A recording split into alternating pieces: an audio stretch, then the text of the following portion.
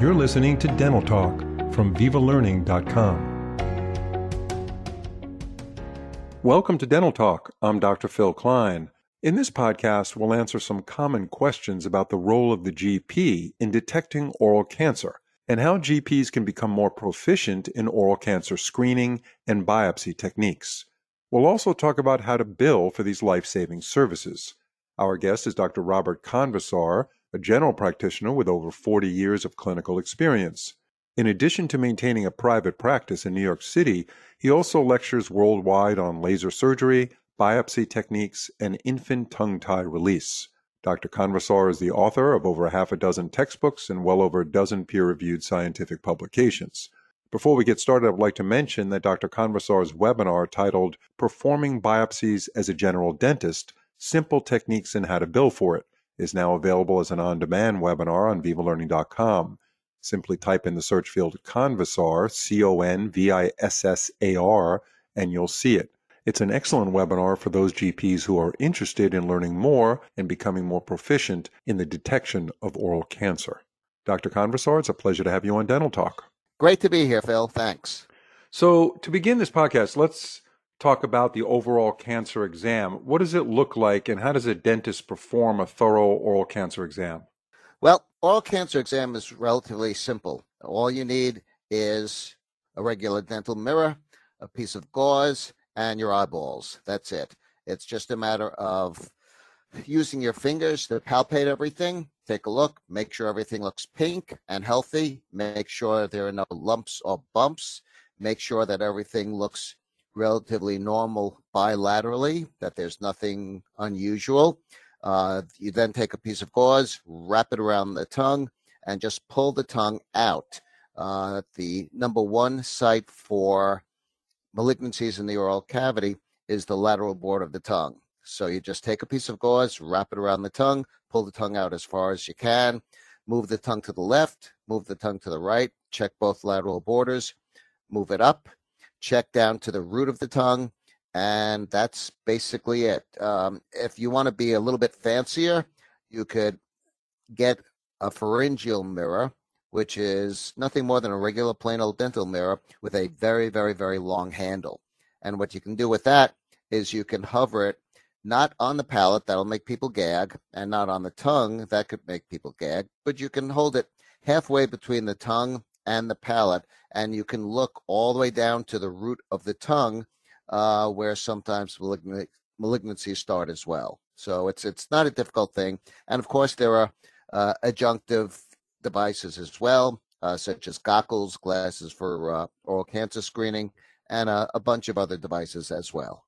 So in doing an intraoral exam, the dentist sees something suspicious. And I assume, regular dentists that's out there doing their dental work every day should be able to identify something that looks somewhat different that may be suspicious. Hopefully they'll have that training.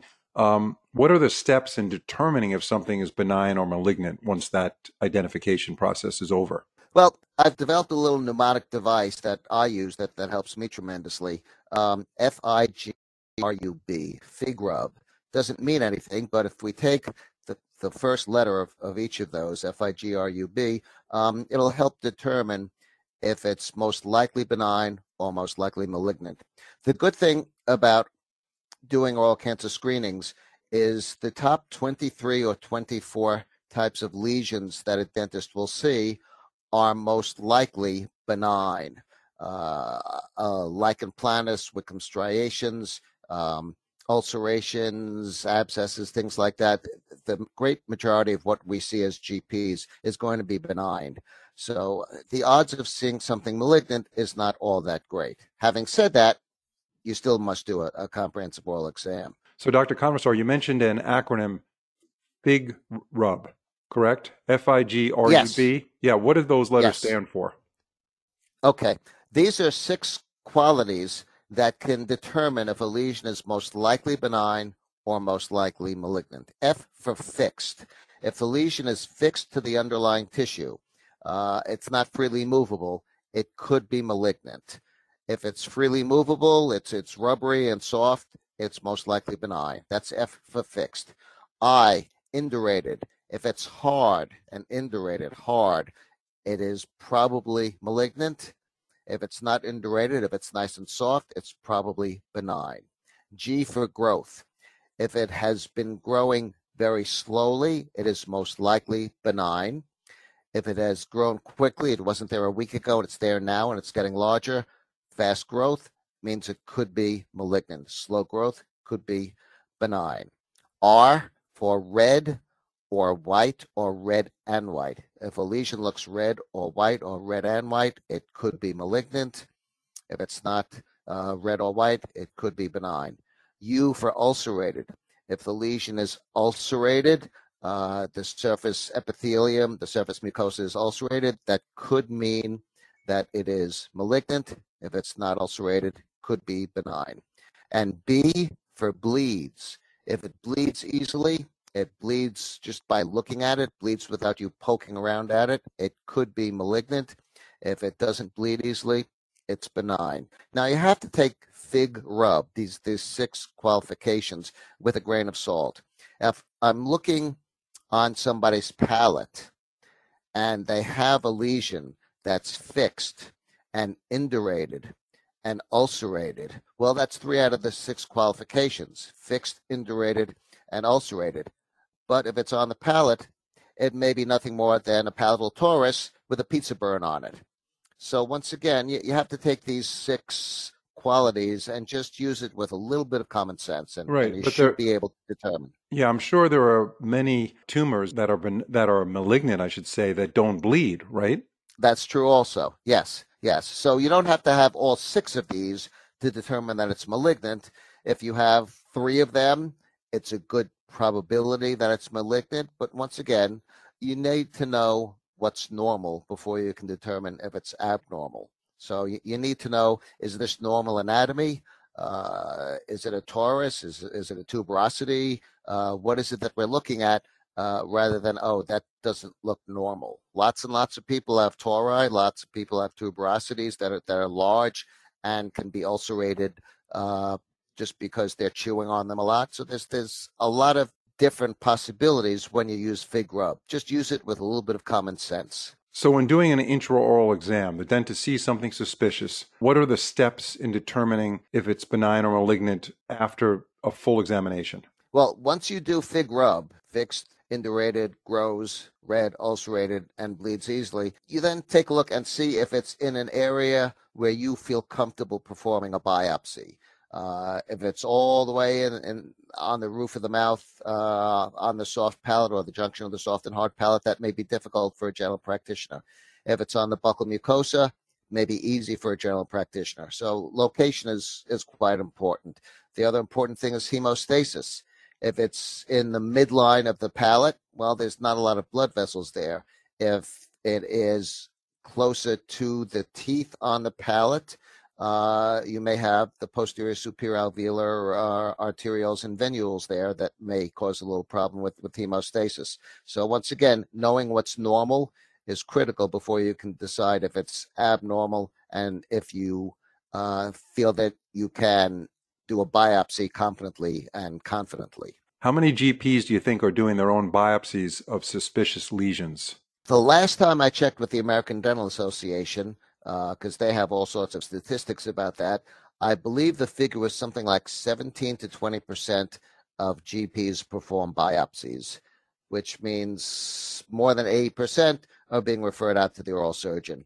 And if you're trained in biopsy technique, it's really a very, very simple thing to do. Personally, I use a laser. You don't need to use a laser. You can use a 15 blade. You can use a punch. You can use cryosurgery. You can use electrosurgery.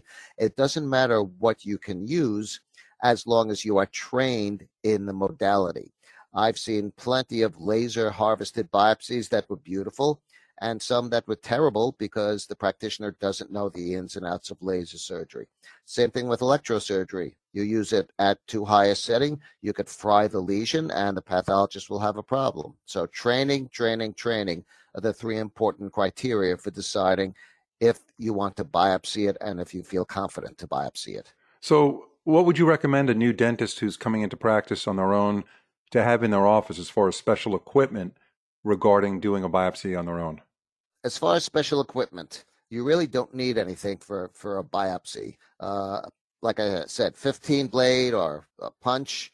Lots of dentists have punches these days. They'll use punches for any of a dozen different things, including uncovering implants. So a punch is relatively common these days. 20 years ago, it wasn't. 15 blades, most every dentist has. A pair of IV scissors. Many dentists have lasers these days. So I don't want people out there to think, oh, I've got to buy a whole lot of equipment. So you don't need anything aside from some sort of cutting device, like we just mentioned, a suture setup to suture the lesion if it needs suturing, and that's basically it. Everything else you'll get from the oral pathologist. When you call an oral pathology lab, they'll send you the biopsy kit. They'll send you the mailing label. They'll send you the envelope. They'll send you the formalin in the jar. So simple. And I agree. It's important to get the training on how to actually do the biopsy to make sure that the pathologist has a specimen that is valuable to them to be able to detect what cells are in there. Frying it beforehand with a laser or electrosurge is not going to be a good thing. The last thing you want to do is have the patient. Yeah, you don't want to call the patient back and say we need to take another specimen. Right. So how do you get paid? So how does it work through medical insurance, dental insurance? How does a dental practitioner get paid? This can be a little dicey. My practice is insurance-based. I accept assignment of insurance, but we have to be careful. There are some insurance companies that have decided that the tongue is not part of the mouth. So if I do a biopsy on a tongue, some insurance companies, dental insurance companies, will pay. Others will not. They'll say that's medical. But if I send the patient to an oral and maxillofacial surgeon who has the same DDS or DMD degree as I do, they'll get paid for a tongue biopsy. So insurance companies can be a little sketchy. That's why I always make certain before I perform the biopsy that I have my office manager or insurance coordinator call the insurance company, get the name of the person you speak to, and say, hey, I'm doing a tongue biopsy, I'm doing a lip biopsy, I'm doing a cheek biopsy. Is this something that will be covered by dental insurance if I do it? That way there are no surprises. There are some practices that will send it out to medical insurance. The problem these days with medical insurance is that you need to be a participating provider with some medical plans. Once again, it's something that most general practitioners are not doing, but oral and maxillofacial surgeons are doing. So this is one of the problems why oral surgeons do more biopsies than GPs. The insurance companies throw up these barriers in our way to prevent us from giving good patient care. You mentioned lip, and I know tongue, you said, is the most common, the lateral border of the tongue. But I would think the lip is pretty common too. It's up there on the list. Would you do a biopsy outside of the lip area, vermilion border, where you would have some aesthetic consequences that you'd have to worry about? Or is that something in your realm? That's something that I would do because I've been doing this for a very long time, and I know the modality that I use. I use a laser, and I know how a laser will work on mucosa versus how a laser will work on a lip. But for dentists just starting out, whether using a laser, once again, or electrosurge or a blade or whatever, I would say stick to inside the vermilion border. Do a couple of biopsies from the vermilion border inside, cheek, mucosa, wherever, and don't do anything past the vermilion border until you are confident and competent with your choice of cutting device. Okay. And as far as marketing the service, is that valuable to a dentist to make it known that they do this? Or is that something you want to deal with on just a doctor to patient level, just between you and the patient? I think it's critically important to market this. Oral cancer is the 6th leading cause of death in males in the United States in cancer deaths. So it's up there. There are more cases of oral cancer than there are of melanoma, of cervical cancer, things like that. So it's an important disease that we need to talk to our patients about. And of course, thanks to HPV, human papillomavirus, HPV, we all know, is highly associated with cancers of the female reproductive tract. It is also highly associated with oral cancers as well. You take a look at somebody like Michael Douglas, who ended up with oropharyngeal cancer, and it was a result of an HPV-type lesion. He's not the only one. There are plenty of people that have had HPV-induced oral cancers. Mentioning Michael Douglas, I have to say he's a great great reference that everybody should invite into their office. Michael Douglas did a PSA, a public service announcement for the Oral Cancer Foundation. And you can download it from the Oral Cancer Foundation. You can find it on YouTube. And it's something that I would strongly advise people have in their waiting rooms, in their hygiene rooms, put it on an iPad, put it somewhere, and have everybody just listen to the short announcement by Michael Douglas about how serious oral cancer can be and how nobody really knows anything about it. And it's something that a general dentist can and should check on a regular basis. The other important thing is if you look at Gordon Christensen, he did an evaluation of various oral cancer detection devices. And the statement he made was that oral cancer screening must be part of a routine dental exam, and dentists should make certain they discuss it with their patients. So this is something that everybody should be aware of. Everybody should be marketing to their patients. Everybody should be talking to their patients about. And I have a set routine script that I use that works very, very well to convince people to have this oral cancer screening. Yeah, and when it comes to oral detection, as we wrap up this podcast, you mentioned goggles. How does that work, that device?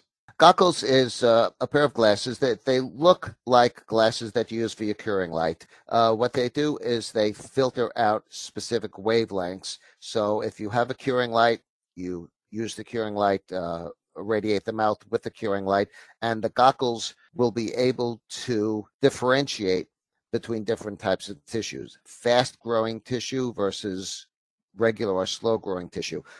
Cancers, malignancies tend to have a higher mitotic activity than normal tissue. So when you put on the goggles and you use your curing light, you can tell there's a difference in the fluorescence of the tissue, which doesn't mean you have cancer. It just means it's something that you must investigate further, and a biopsy would be a great way to investigate. It's not a bad thing to have in the office, obviously, as an adjunct to early detection. The other good news about using goggles or any of the other devices, there are a bunch of devices out there, is that there's an ADA code where you can get paid for this. It's a diagnostic code. It's in everybody's ADA CDT book. And I'll tell you my experience practicing in New York City. Some MetLife insurance policies will pay up to $150 on patients 40 years of age and over every 24 months to have an oral cancer screening with this or similar devices. And MetLife isn't the only company. Some Guardian insurance company policies pay for it also. Not every policy does, but many policies do. So you're getting paid for a potentially life-saving examination. So it's a wonderful thing to have these devices. Thank you very much, Dr. Convissar. It's great stuff. We really appreciate your input into such an important thing, which is a thorough intraoral exam screening for cancer. And we look forward to having you on future podcasts soon. Have a great day. Thank you. My pleasure.